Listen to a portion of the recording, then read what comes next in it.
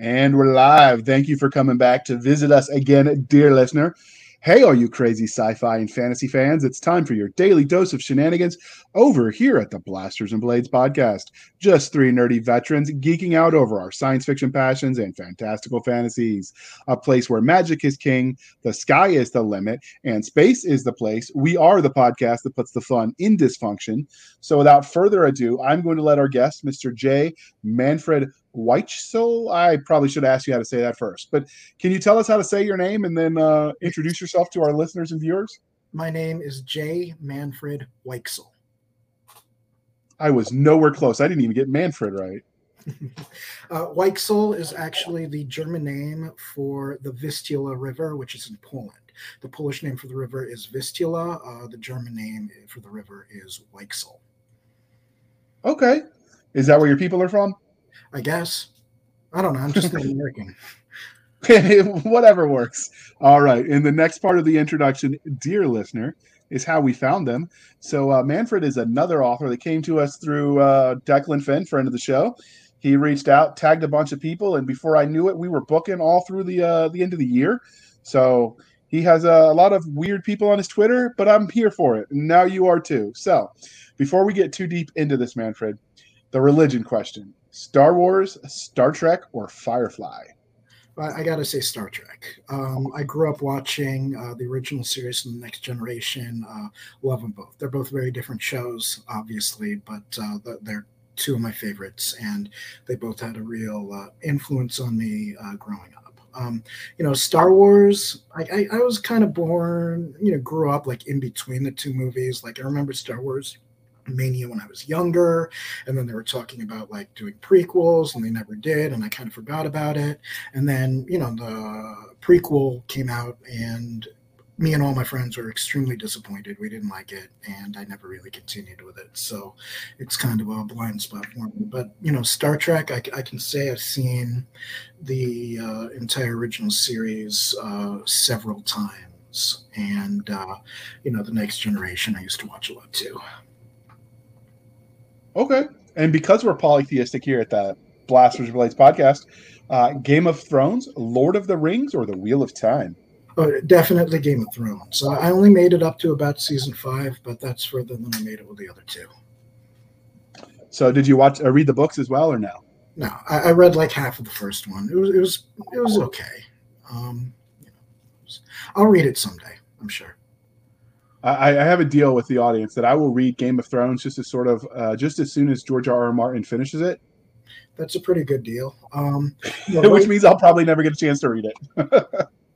Right now, I'm kind of going back and forth between reading a collection of famous fantastic mysteries, which are the old Muncie magazines, and The Birth of Tragedy by Nietzsche. So two completely different, unrelated, random books, and I'm kind of just going back and forth between one and the other. I'm almost done with The Birth of Tragedy, so I'll probably be reading famous fantastic mysteries for a while because I just started, and there's like 30 stories in here. Yeah, I've been working my way through Marcus Aurelius's Meditations, so that's sort of might go through when I need some deep reading, something to think about.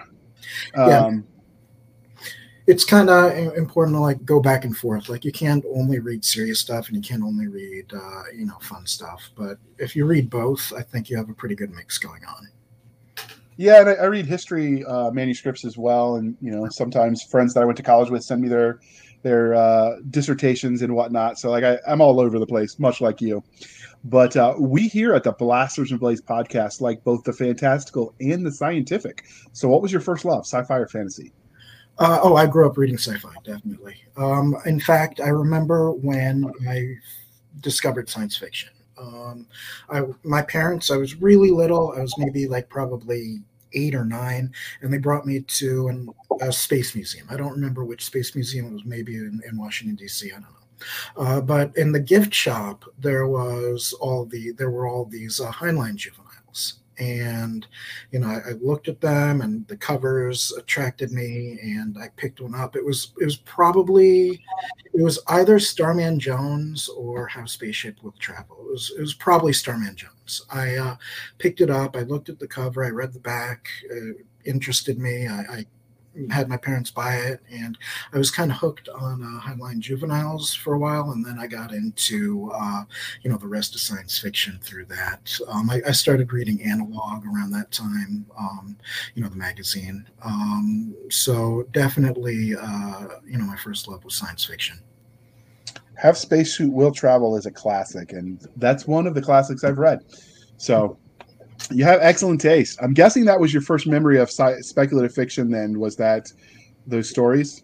Yeah, absolutely. And then I saw, Analog. I probably at a supermarket checkout. I was probably just like at the supermarket with my parents and saw it at the checkout, and I picked it up and looked at it, and it was like probably just a few cents then, and they bought it. So for me, so that's kind of how I got into science fiction. I was really, really into it when I was younger. Just all of the old visions of the future. That definitely had a big formative impact on me growing up. I would write science fiction, but I'm having trouble imagining much of the future. So I go to the past and I write fantasy, and I write some science fiction, but it's like science fiction that's set in the present, not the future. Yeah, that makes sense.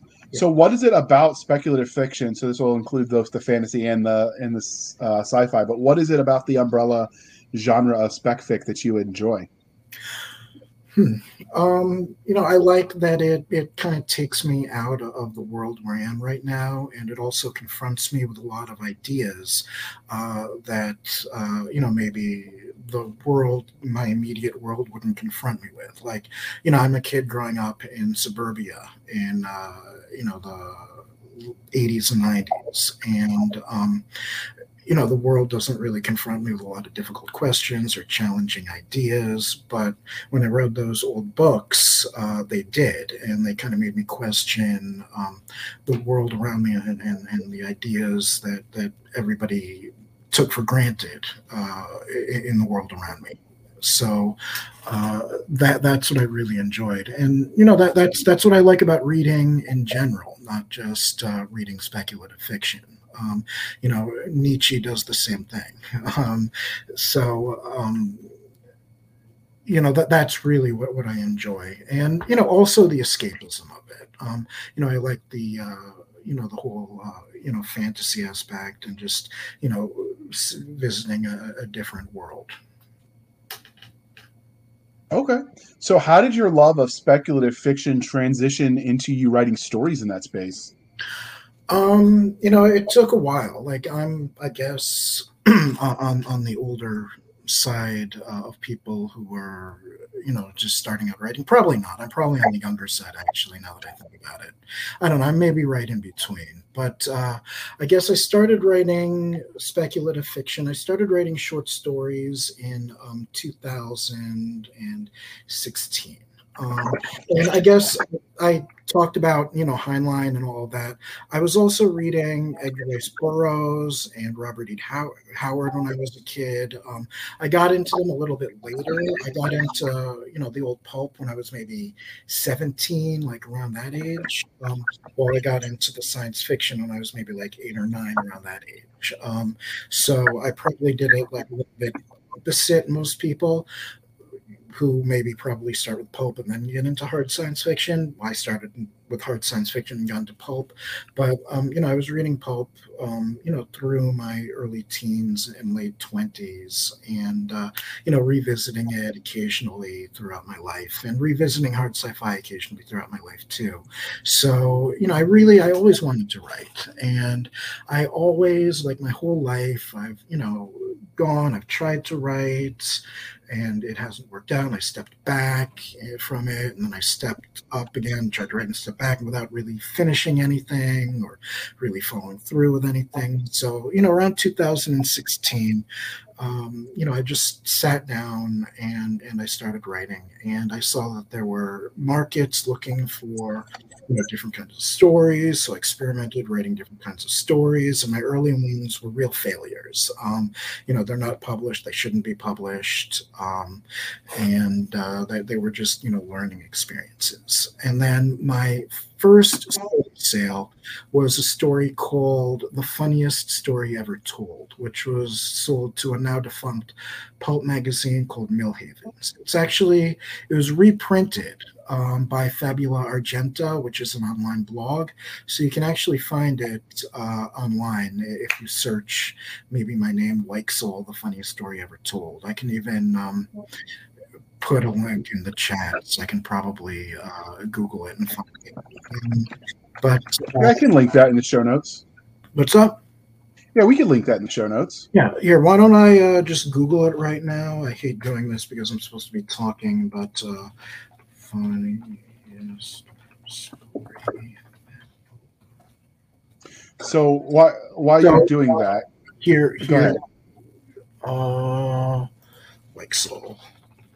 Okay, here we go. Okay, I got it. It's right here.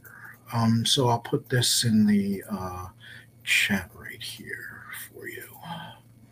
Okay, and so how did that story lead to where you are today? Because this was your first one.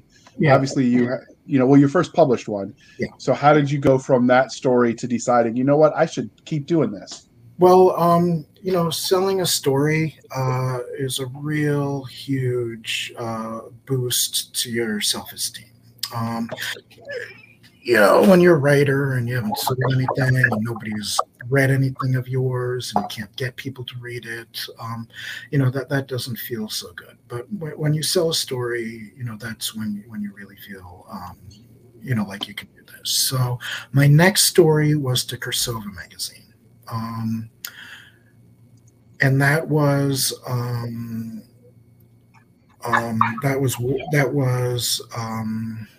Going Native was my second published short story. And, that really cemented me because Kursova, unlike Millhaven, is a magazine that people actually read. And people read the story and they liked it and they reviewed it and it got positive reviews. And, for the first time, I saw what people liked in my story. And the thing that they really liked was the humor in it. That's what jumped out at everybody, the humor and the satire. Now, on top of the other reading I was talking about, I also read a lot of old satire. Like, I love The Life and Opinions of Tristram Shandy Gentleman, Gulliver's Travels, Gargantua and Pantagruel, all the Lucian, all of those old satirists. I just love that. And I always kind of saw myself or identified with that kind of, social critique and social commentary that, they accomplished through their humor and the critique of the human condition, the ridicule of the human condition is something that, I've always identified with. And, ridiculing the human condition, that sounds like a good, life mission for me. So I just kind of took that and I ran with it. And I started really developing myself as a satirist, which I think my theory about writing is that you have to have a vision. And I think, the problem with a lot of writing now and a lot of these scenes on social media and whatever is that, people kind of cling to this idea of what writing is supposed to look like rather than doing the work of forming their own vision. So I think what I did and what writers should do is you form a vision of what do I want to write? What kind of books do I want to write? What are they going to look like? And you make sure that vision is beyond what you're currently capable of doing, but something that you can work towards over time, because that gives you the room to gradually improve in your writing. So, set goals like this is what you want to accomplish with my writing and, do everything that you have to do to accomplish it. And your writing will slowly get better and better and better according to the parameters that you set out for it. And, I think with a lot of these, people online like, oh, I want writing that looks like this, or I want writing that looks like that. People write towards that vision, which I guess is what an editor is supposed to do. It's what John W. Campbell did with Analog, and it's what Frederick Poole did with Galaxy. They laid out visions, and writers followed those visions, writing according to what the editors wanted.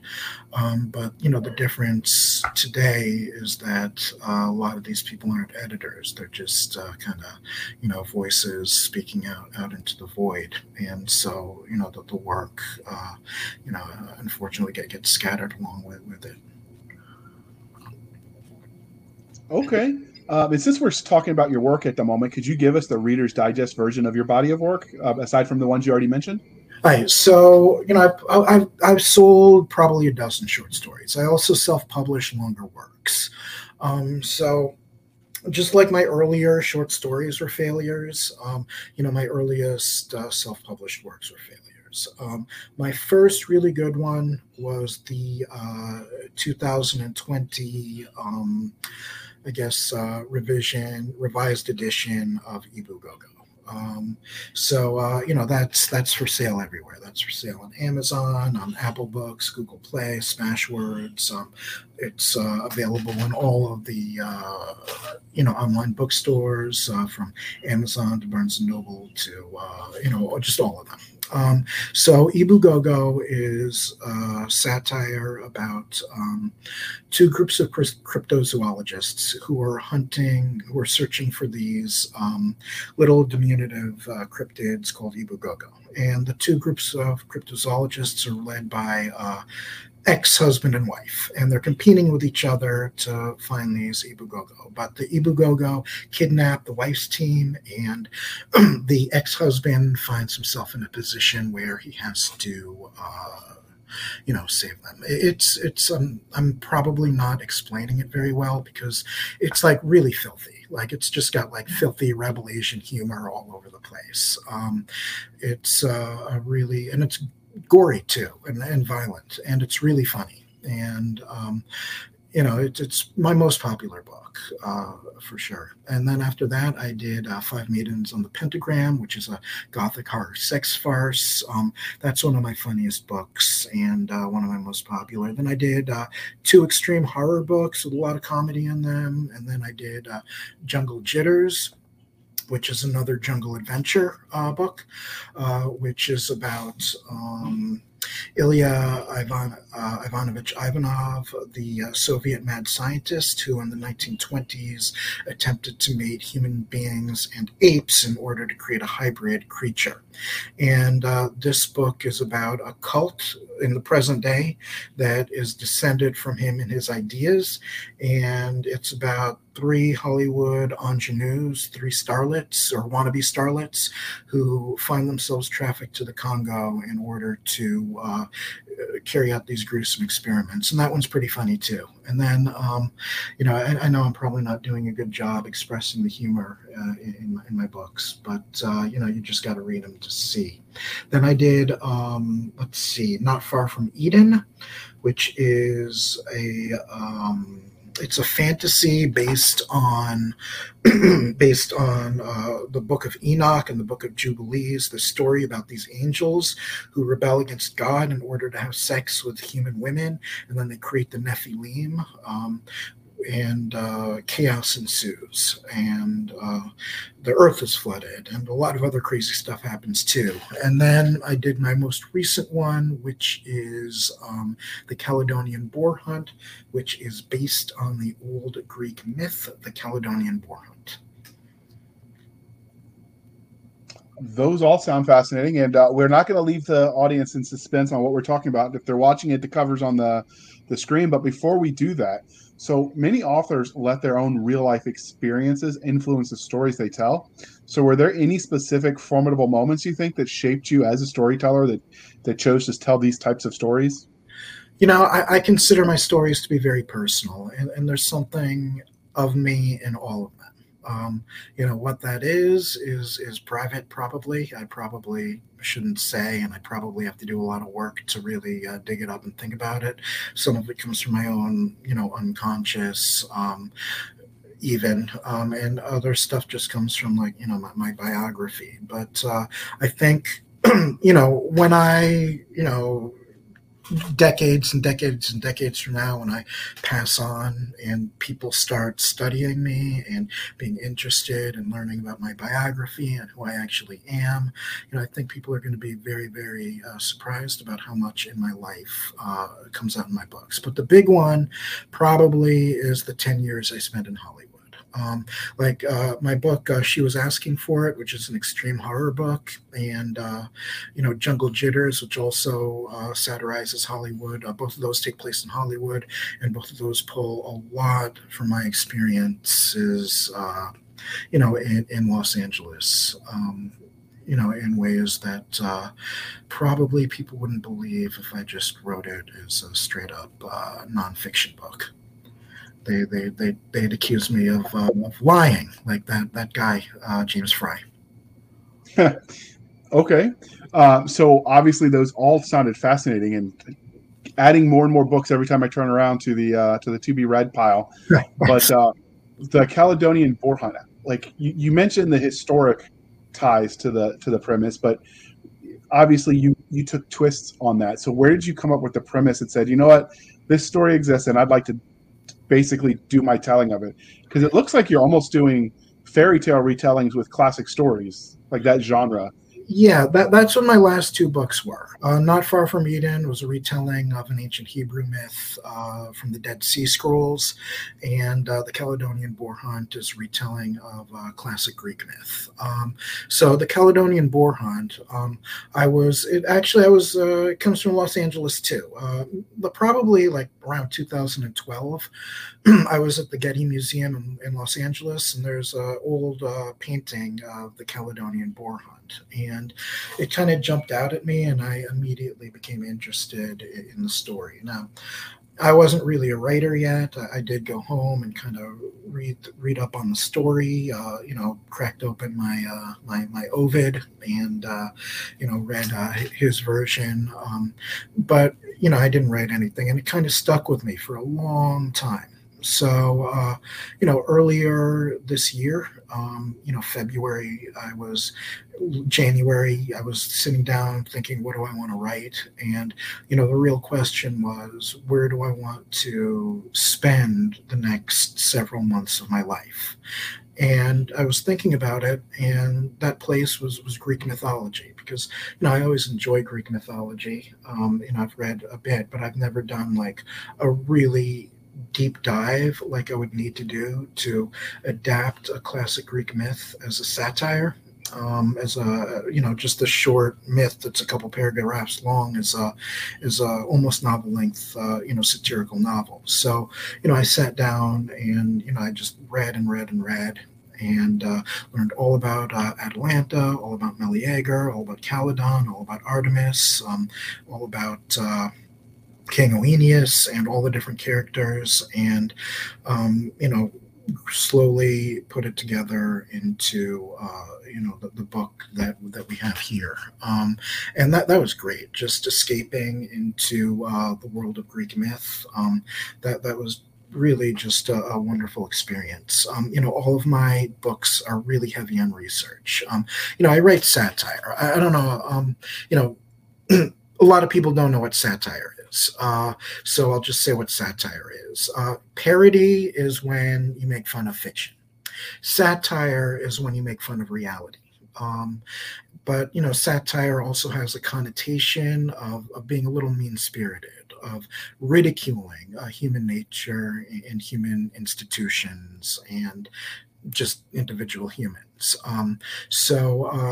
That's really what I want to bring into my work, that kind of ridicule. So not only did I research, the old Greek mythology, but I tried to find parallels between, the stories and some of what's happening in the world today and in, modern American or even world society, and figure out how I could use the story to comment on a lot of things that I wanted to comment on, and there were a lot of parallels.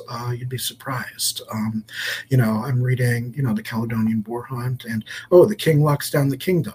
Hey, I was living in the middle of a lockdown. That's a parallel right there. So that's kind of how my process writing it worked out. So we're looking at the cover. So before we dive in too deep to the story, so what is the story of the art you chose? Because it has some remnants of the style that you see in some of the classics, but it's obviously modern art take on it. The colors do kind of pop. It creates that sort of scene you're going for. But so what's the story of how you chose to portray this this cover, and where you found the artist? Well, Scott Doc Vaughn has been my cover artist for a lot of books. He was the cover artist on Ibu Gogo, Jungle Jitters, Five Maidens on the Pentagram, Not Far from Eden, and The Caledonian Boar Hunt. So he's done 5 books for me so far, and he's terrific. He's absolutely great. And so, I gave him a lot of old Greek art. I gave him statues of Atalanta. That's the woman on the right there. I gave him statues of Meleager. That's the guy with the spear in the back there. I kind of I wrote out like pages and pages describing what I wanted. And he read it and he did it, but I knew that this was the scene that I wanted. It's the scene that's most commonly portrayed on all of the carvings and all of the paintings, and there are other scenes from the story that are popular in art too. Meleager handing the pelt of the boar to Atalanta is also a popular subject in art, but this is the one that I wanted because I think it really expresses a lot of the excitement and the danger of the story. You got the guy being trampled there, and I think it's a really phenomenal work of art, the cover. So I'm really happy with it. I was impressed too. It really stuck out. Before we dive deeper into the story itself, we're going to pause for a moment. Dear listener, you know that time where we shamelessly shill for the man.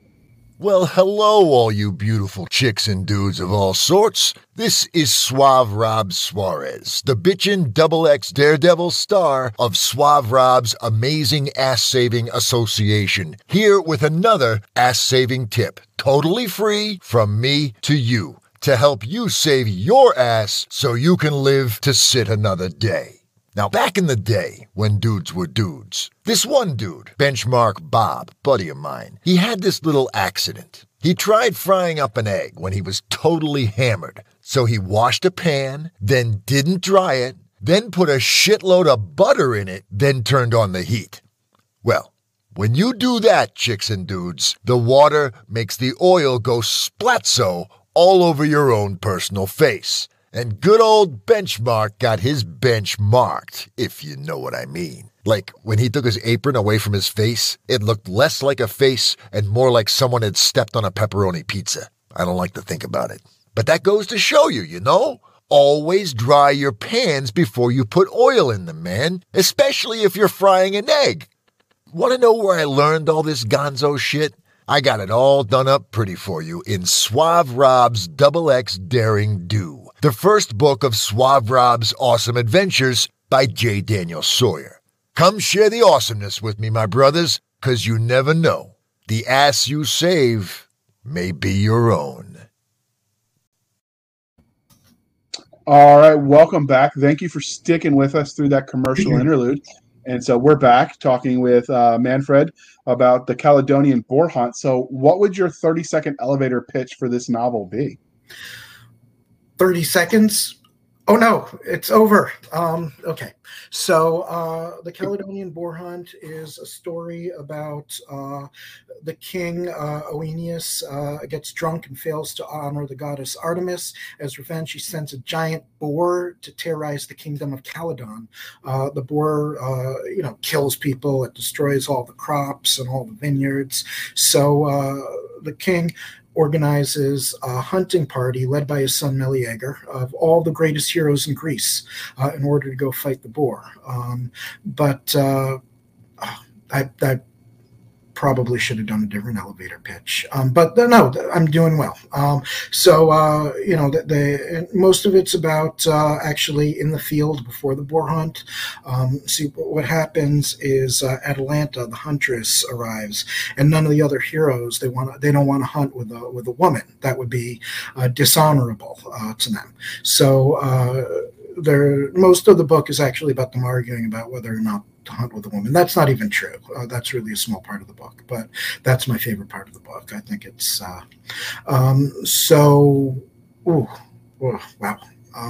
Can we do that again? Hello? Absolutely. You killed it. There's no reason to redo it. You did good. So what do you think makes your retelling of this classic story so special? Well, most of the old tellings of the story are very fragmentary.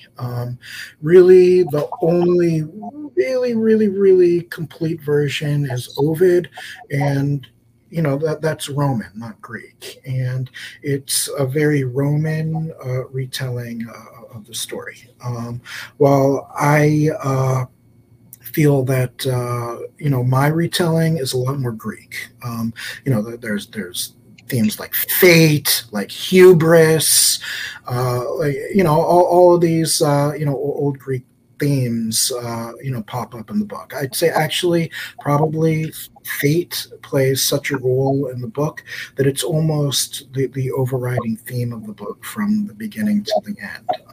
I also really explore the relationships between Meleager and his mother, and Meleager and his wife, and Meleager and Atalanta, and I kind of make a little bit of a almost kind of love triangle between Meleager, Atalanta, and his wife. And my characterization of Jason is just off the wall. I was writing Jason, and sometimes, like, if I'll write a character, I'll just like imagine like an actor like in my head, like playing that character in order to help me get into it. And when I was writing Jason, I was thinking a very, very, very young Andrew Dice Clay, playing the role of Jason. Jason's just this like filthy mouthed sailor, because Jason is the first sailor. So I figured that Jason in real life would talk like a sailor, and that's how I made him talk. Okay. That's an interesting author choice for your main character.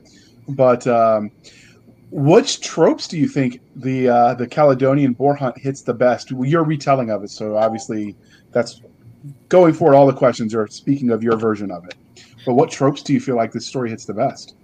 Well, that's actually a difficult one. I don't always think in terms of tropes. Like, I'm not above visiting TV tropes and seeing what I'll find. I don't really think I did that here. What tropes? I guess like Atalanta is like kind of a woman, a huntress. She lives outside of society. She lives in the Arcadian forest, which is like the really wild part of Greece. So she's kind of like that huntress, wild woman trope, like almost Amazonian. So there's a trope. And I guess the boar is really a monster. It's probably one of the most famous monsters in Greek mythology, actually. So, it breathes fire and stuff. Like, it's really crazy. So, that's a trope. Like, the monster invades the village and, starts killing people, and then the heroes have to kill the monster. That's, I guess, like the Beowulf trope, if that's a trope. It's maybe, Jason and Meleager are foils for one another. Like, Meleager is really like the nice boy, the nice guy, who, in being a nice guy, is kind of sleazy, while Jason is like the dirty mouth, like the jock.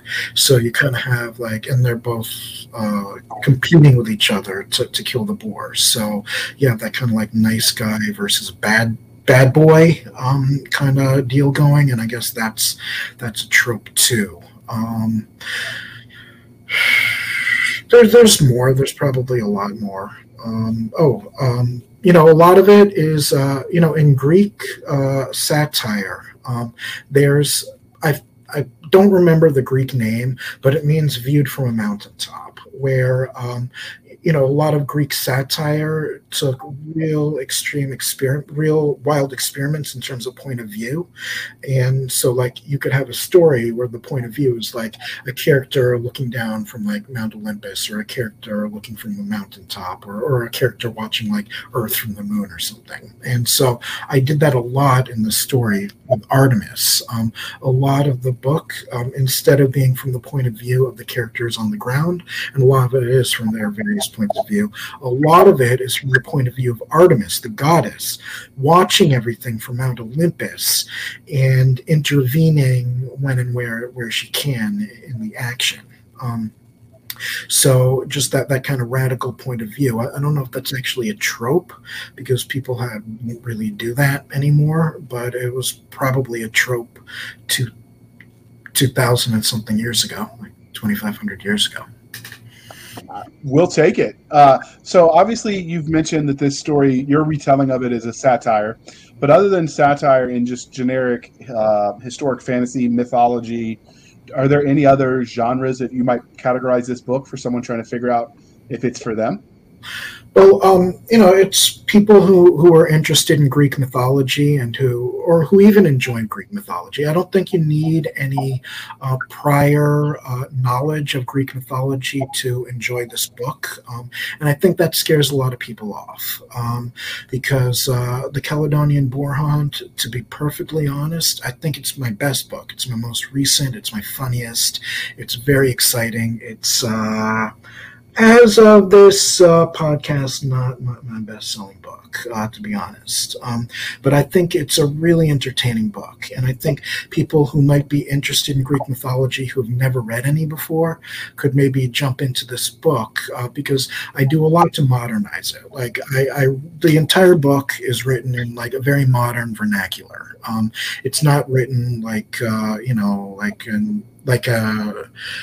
like a 19th century romantic translation of a Greek myth. It's written in like street language, basically, very coarse, street language. So, I think, people who enjoy more modern fiction could actually get into The Caledonian Boar Hunt. I think there's a little bit of horror in there. Like, there's a monster, it kills people, that's horror. So I think people who like a lot of gore in their stories, because there's a lot of gore in here, are going to like it. I think there's a lot of action. It's a story about a hunt, and when you're hunting with, this story takes place in the Bronze Age. It takes place 1300 BC. There's very little hard metal. Everyone's using, soft metals and stone tools to hunt the boar. So it's really difficult. Like, you're using one of those old spears. It's not just about aiming, like throwing and hitting the boar. Like, throwing the spear is hard. And it takes a lot of physical effort. So people who are interested in that kind of like action-based, storytelling, and are also going to be interested. There's that kind of pulpy aspect to it. where the characters are using very old weapons and doing their best with them. So I think people who like action are going to enjoy it, and of course people who like humor are going to enjoy it. But then it's fantasy and it gets very dark and so you could call it almost a dark fantasy. So I think people who enjoy fantasy and dark fantasy especially are going to get into it. So there you go. It's people who like humor, people who like action adventure, people who like fantasy, people who like dark fantasy. They're all going to dig this book. Okay, so the elephant in the room, you spelled Caledonian slightly different than spell check might say it was supposed to be spelled. So why did you spell it with a Y for C-A-L-Y for the Caledonian? I'm correct here. I did not put Caledonian in the title of my book. Let me go look this up. Caledonian. So modern spelling. There's a lot of different ways to put it, but it's definitely spelled. I definitely spelled it correctly. The Greek. I think you're looking at maybe a different word because I just looked it up and I did not put a misspelling in the title of my book. So if you look at Caledonia, it's spelled C-A-L-E-D-O-N-I-A-N. I don't know if that's the people, if that's separate, if that's an older spelling. I was just curious because. Well, there's different ways to spell it. Like you could spell it with a K instead of a C, like a lot of Greeks do that. And instead of Caledonia, you can say like Caledonios. And the Caledonian boar hunt is the correct spelling because Caledonia is a real place. It's not like an imaginary. Right, and the reason I asked is because if you Googled it. I just gave you the Wikipedia page for Caledonia. Yeah, no, I saw. The reason I ask is because some of the modern spelling spells it that way, and if someone was looking for your book, they have to know how to spell it to find you. So I thought if we mentioned it, they would go, "Oh, okay, let me fix my spelling so I can find it." Well, look, Caledonia. Oh, I guess. Okay, Caledonia is a completely different place with an E. The Caledonia, I'm looking it up now. Caledonia with the E is in Great Britain. Caledonia with a Y is on the island of Aetolia in Greece. Oh, okay. So we learn something new every day. All right. So now I'll take the opportunity to say, I wanted to use the Greek names of all the characters. This can be tricky because, I'm reading different sources and not all of them are Greek. Like some of them are Roman. But, you have to know that like Artemis is the Greek goddess. The Romans called her Diana. Okay. So, you're reading a story Heracles is the Greek name for the guy. The Roman name is Hercules. They're spelled and pronounced differently. So I did try to use the Greek names, where I could, with reason. And sometimes there's different ways to spell the Greek names in English because Greek is a different alphabet than English. So Caledonia could be with a K instead of a C, and that's fine because it's a different alphabet. I tried to do a balance between using the Greek names and spelling them in ways that the pronunciation would be obvious to an English language reader without having to, stop and think about it. Nope. And we learned something new, but either way, now they know how to spell it. They can look for you and find you and buy the book and give it a read. So now let's talk about the story itself. So what can you tell us about your main character? Was it just one person you focused on as a main character, or was it a cast of characters? I never focus, or I rarely focus on one person as the main character. Most of my books are ensemble pieces. In this case, though, the protagonist is Meleager. He's a prince of Caledon, and his father set him to lead the boar hunt. Now, he just wanted to go out and hunt the boar himself because he's invulnerable. He can't be injured or destroyed or hurt. And his invulnerability plays a part in the story. that I tell. But he wants to go alone, but his dad won't let him because Artemis, she wants to kill the king's line, all of his kids, and Meleager is one of his kids, so can't go alone. So they bring great heroes from all over Greece. About half of those heroes that come are former Argonauts who come with Jason.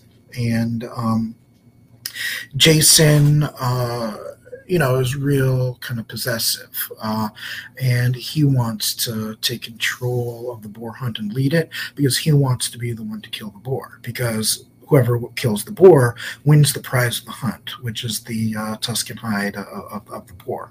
So, he's kind of a rogue. He does what he can to undermine Meleager's leadership, and they ruffle feathers a bit.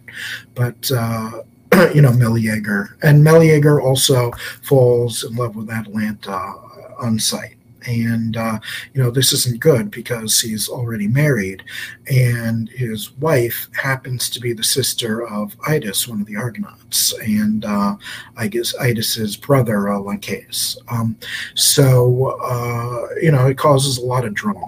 And like a lot of the book is about the little interpersonal drama that goes on between the characters during the course of before the hunt and the actual hunt itself.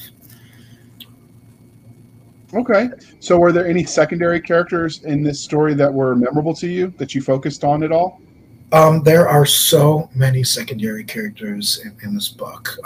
There's a lot of characters. At the beginning of the book, I just kind of name all of the characters, and then they pop up, occasionally. There's some characters that only have just like one scene or a couple lines. Like Iphicles, he gives like 2 short speeches. This is Heracles' twin brother. And in the book, he kind of has this complex because his brother is this, great hero, strongest person on earth, and he's just kind of, just a normal guy.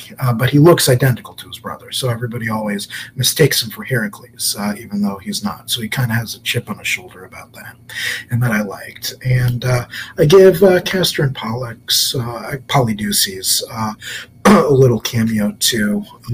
I think probably my favorite cameo is Nestor. He is known for his wisdom. This book takes place a generation before the Trojan War, and Nestor later as an old man dies during the Trojan War, but he's also at the Caledonian boar hunt. So he has a funny little scene where there's the 3 sons of Hippocoon, and the boar rushes one and gores him while Nestor jumps out of the way into a tree. And then the other 2 brothers kind of confront him about this, and they're like, "Why do you jump into the tree? The boar just ran past you and killed our brother. It should be you who's dead, not him." And he just answers, "Well, that's why I jumped." So he has some little funny lines like that in a scene. There's a lot of characters in here that have their own cameos. I probably like dozens, actually. I couldn't mention them all. And some are pretty obscure. Like, for example, the lion hunter, Panopsis, there was no myth that he was listed as a member of the Caledonian boar hunt. He's a famous lion hunter. But other than just listing him as a member of the hunt, like, he doesn't appear anywhere in any myth or story or poem except like, oh, he was there. So I looked at him and I read all about it, and I found his epitaph. An epitaph is like a little thing you read about, like, the guy after he dies. And his epitaph tells like how he dies hunting. So I kind of took his epitaph and worked that story a little bit into the actual myth, and I was really happy how that turned out. And then there were other little stories like that too. I'm probably getting a little too didactic here, or what's the word? Pendatic, or whatever the word is. I'm enjoying it though, so hopefully the audience is too. But we all know, dear listeners, that I'm a little bit of a history nerd, so this is right up my alley. So, does this story have a bad guy that your main characters have to face off? Is it man versus nature? Is the bad guy just the boar, or are there other interpersonal things that sort of serve as the bad guy? Obviously, without spoilers.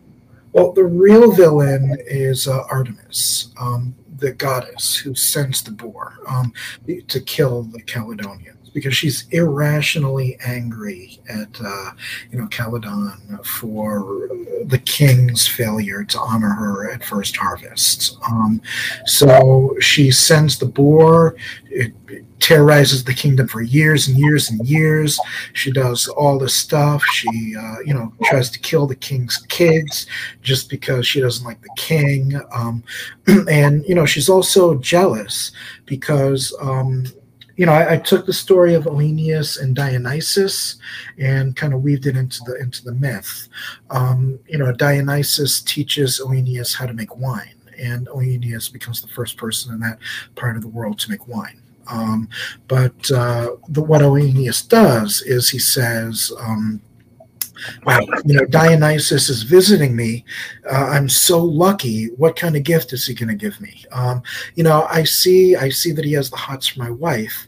So I'm going to just go on a little trip, pretend to honor Zeus, so that Dionysus takes my wife and gives me a gift. And so he does, and Dionysus does, and Dionysus gives him the grape with instructions on how to turn it into wine. So I kind of weave that story in there, but Artemis is like this hardcore feminist figure. So she sees this happen from Mount Olympus, and she's pretty pissed. She's not happy at all. So she's not just angry at the king for failing to honor her. She's angry at the king for dishonoring his wife.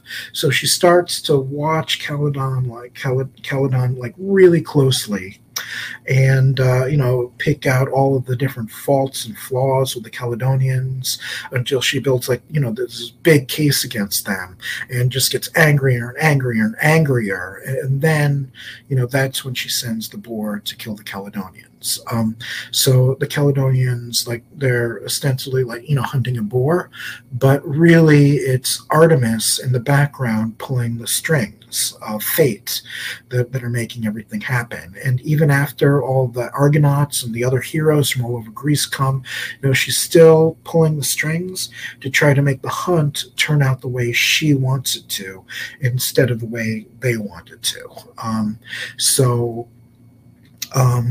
Really, the villain on the ground is the boar, but it's a little less. It's not if it's just a monster, that's not very much of an interesting story to me. Just a monster that just wants to kill. It's honestly a little shallow. But there's also this whole drama going on Mount Olympus with Artemis pulling the strings and making stuff happen without.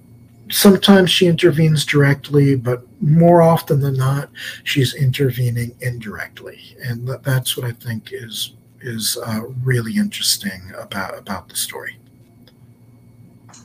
Okay, so speaking of characters, since we've been talking about them, if the characters that you wrote in this story met you in a back alley, how badly is your day going to go after they knew you reimagined their torment for them to live it just one more time? Oh my goodness. Everybody in the book turns out bad, except, well, I don't want to say who turns out well because that's a spoiler, but nobody in the book comes out looking well. They would probably beat the crap out of me. Unfortunately, Lucian, he's a satirist. He has the story where he's running an auction of all the different philosophers, and the people come up to buy a philosopher, and the philosopher does what on Twitter is called explain your philosophy poorly, and the person buys the philosopher ridiculously cheaply to do menial labor. And the message is that all the philosophers aren't worth anything. So he wrote a sequel to it where he's just walking home down the street, and all the philosophers who are satirized in his in the previous story, they come out and they beat the heck out of him. They're just pounding him and kicking him, and they're going to kill him. And so he calls on Truth to act as a judge for him to see if he portrayed them accurately. And at the end of the story, Truth sides with Lucien and not the philosophers. So perhaps something like that would happen. Like, the characters would come up, they'd be really mad at me for making them look all bad, and for portraying them in over the top comedic manner, and they'd start beating me. But maybe I'd call on, I don't know, the Muse or Truth or somebody like that to act as my judge and defend me against these characters, because I really think I might have not portrayed them in a flattering way, but I do think I portrayed them in a realistic and accurate way. Okay, and since we're talking about, we already asked that one. So were there any cool scenes that you wrote in this story that didn't make the final cut that you think would be kind of entertaining? Because this sounds like it's a more exciting version of what they might have made us read as undergrads. Yeah, the book, I did try as hard as I could to make it exciting and something that, my readers who are, modern readers in the modern age are going to enjoy.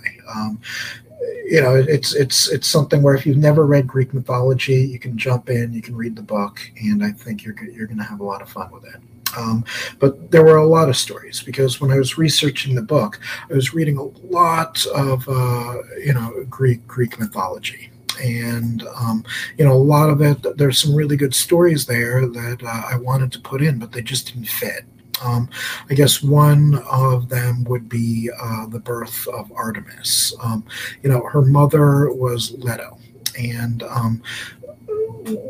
Leto had had an affair with Zeus. Now, Zeus's wife, Hera, she wasn't happy about that. She's never happy when Zeus has an affair, and always tries to get revenge on the woman. So with Leto, she made all the monsters of Earth crawl out and chase Leto so that she couldn't give birth.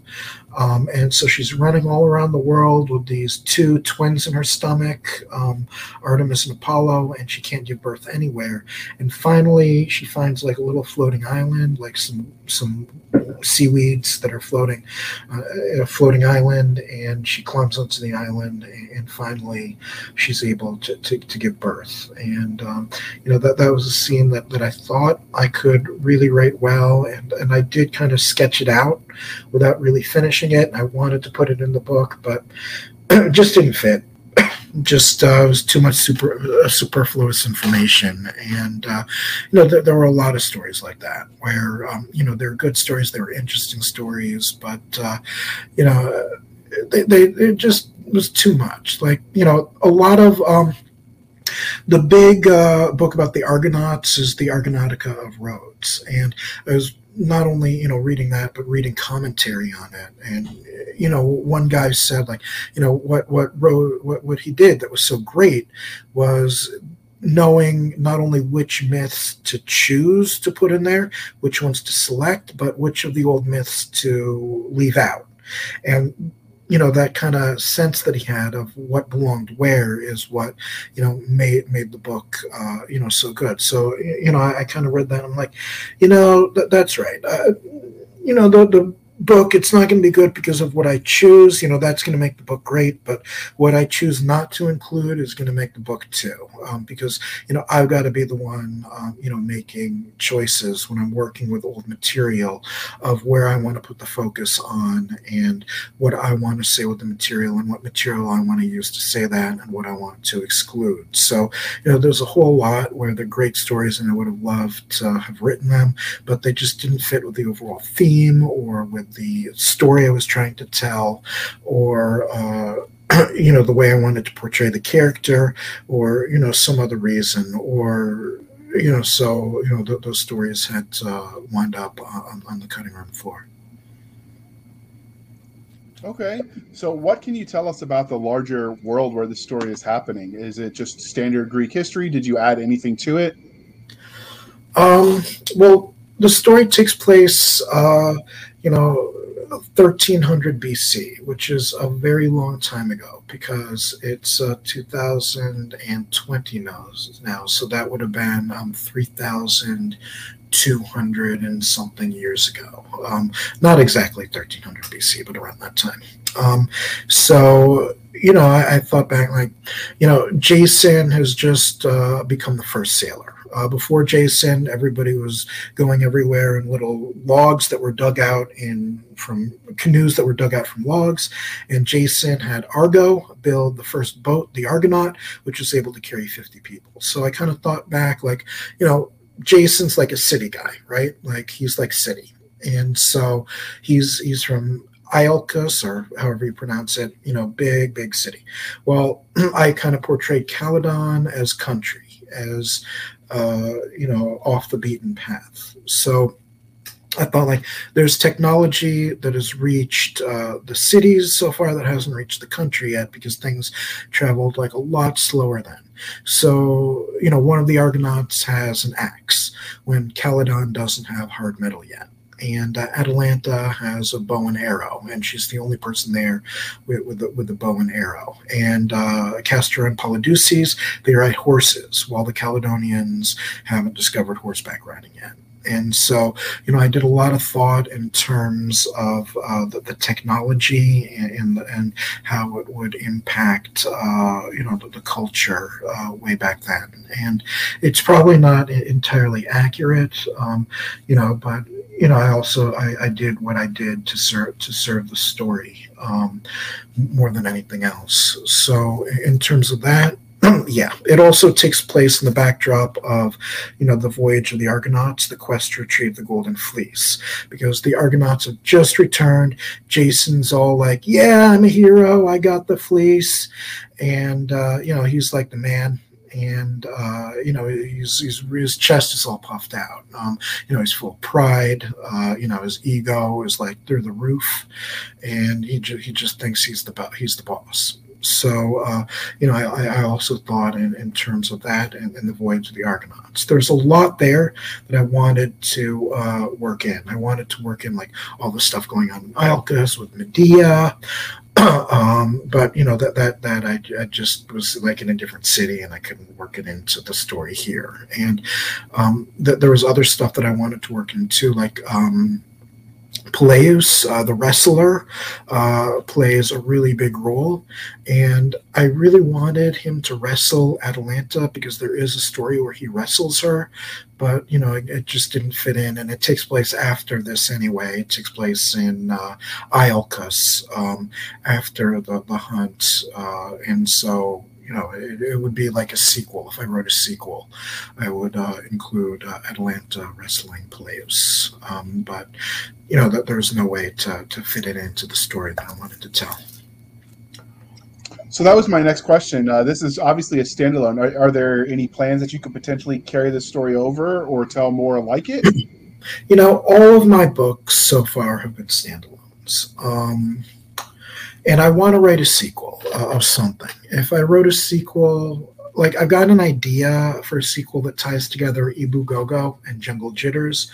Those are my number 1 and number 2 most popular books.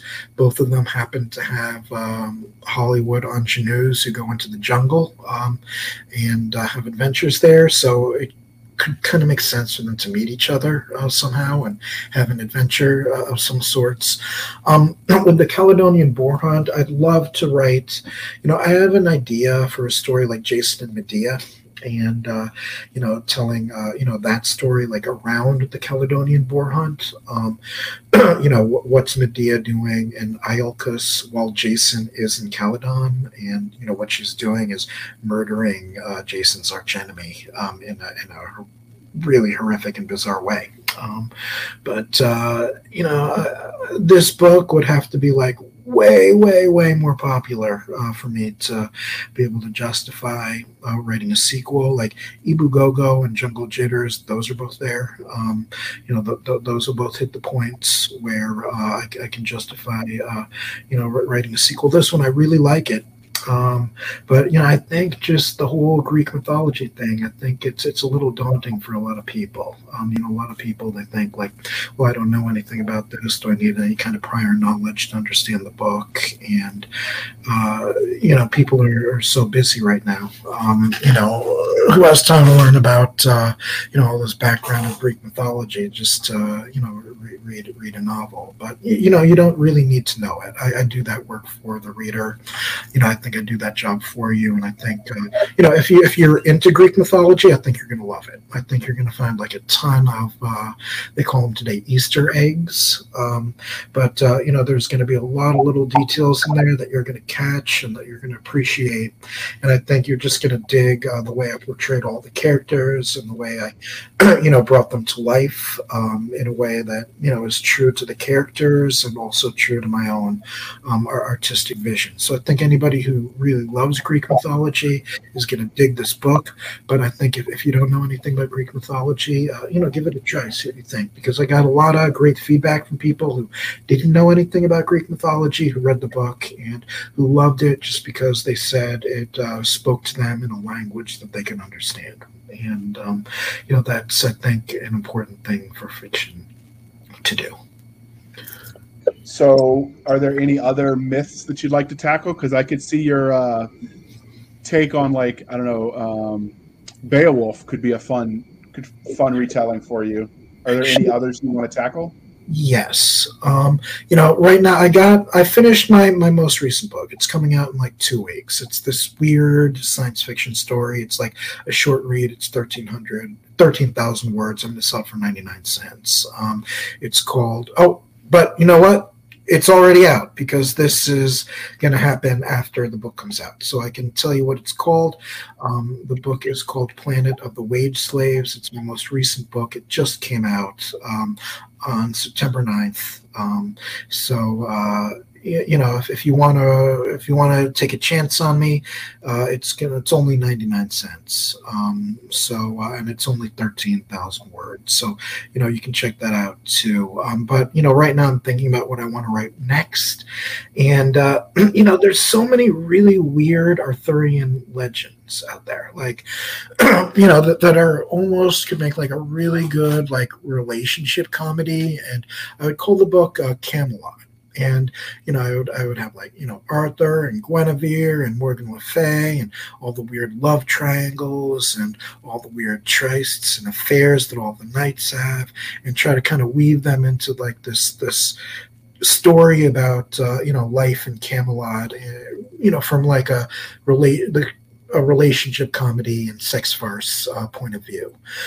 So, that's actually what I really, really, really want to write.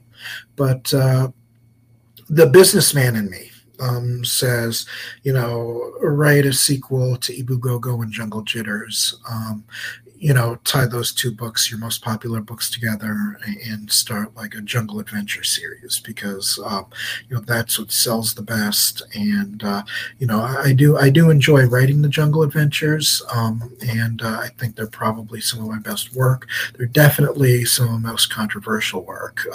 They're the things where like Ibu Gogo, Jungle Jitters, those are the books where people like either love them or hate them. Like Ibu Gogo, it does not have a single 3-star reviewer rating on Amazon. It's all 4 and 5 stars or 1 and 2 stars. There's not a single 3-star on Amazon for Ibu Gogo. And, that's because like it's a very divisive book. Unfortunately, in today's like modern age where everything is averaged, 5 stars and 1 star is averaged together makes 3 stars, which maybe makes the book look mediocre.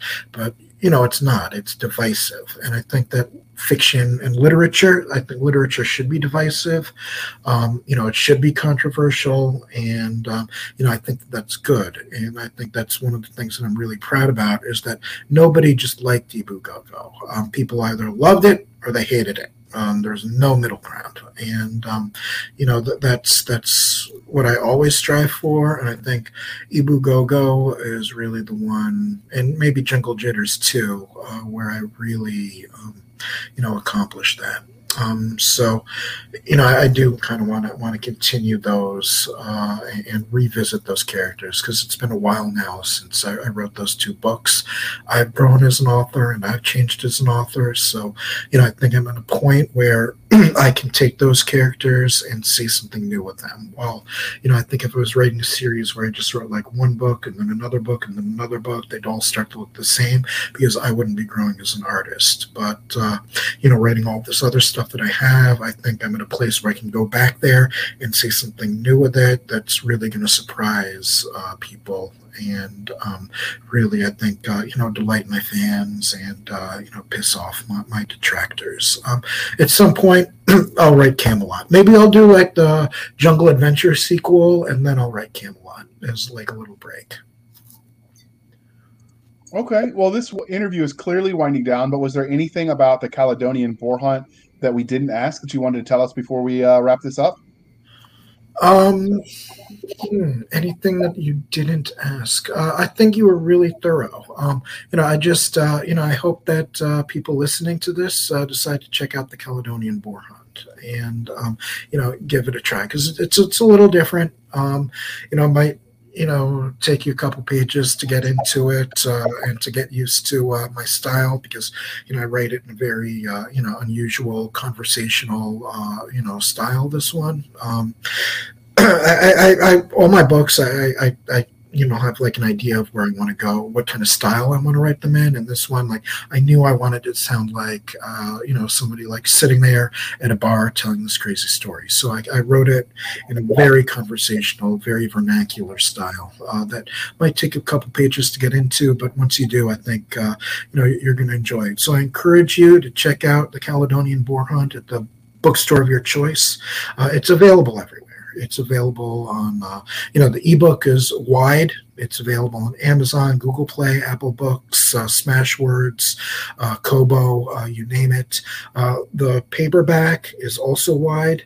It's available on Amazon and most bookstores that sell print-on-demand books are going to carry it, because I distribute it, pretty widely. So if you use like bookshop.org or another service to find, paperbacks, order them to a store near you and go pick them up.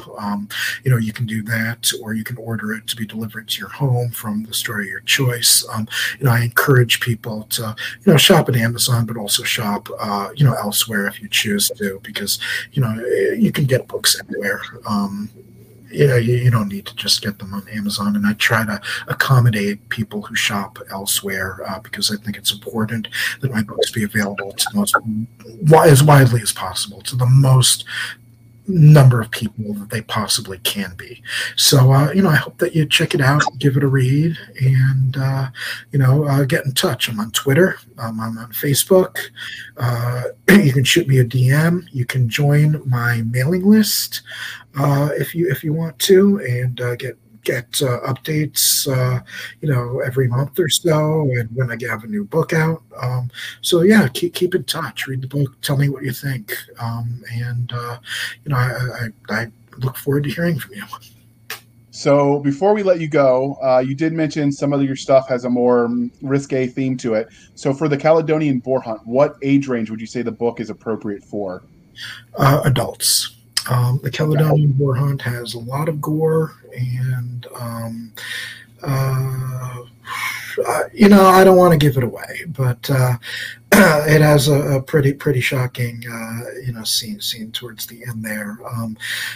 Some people, like, they advertise the sex in their books. I guess I do that too, but this one, it's just too good. I don't want to spoil it, and deprive you of the shock of coming to that scene towards the end. But it's for adults only. It not only deals. It doesn't just have sex in it, but it also deals with, like, sexual themes, like the characters' thoughts and hang-ups and inhibitions and secret desires. So all that is in the book. So it's not for children, no.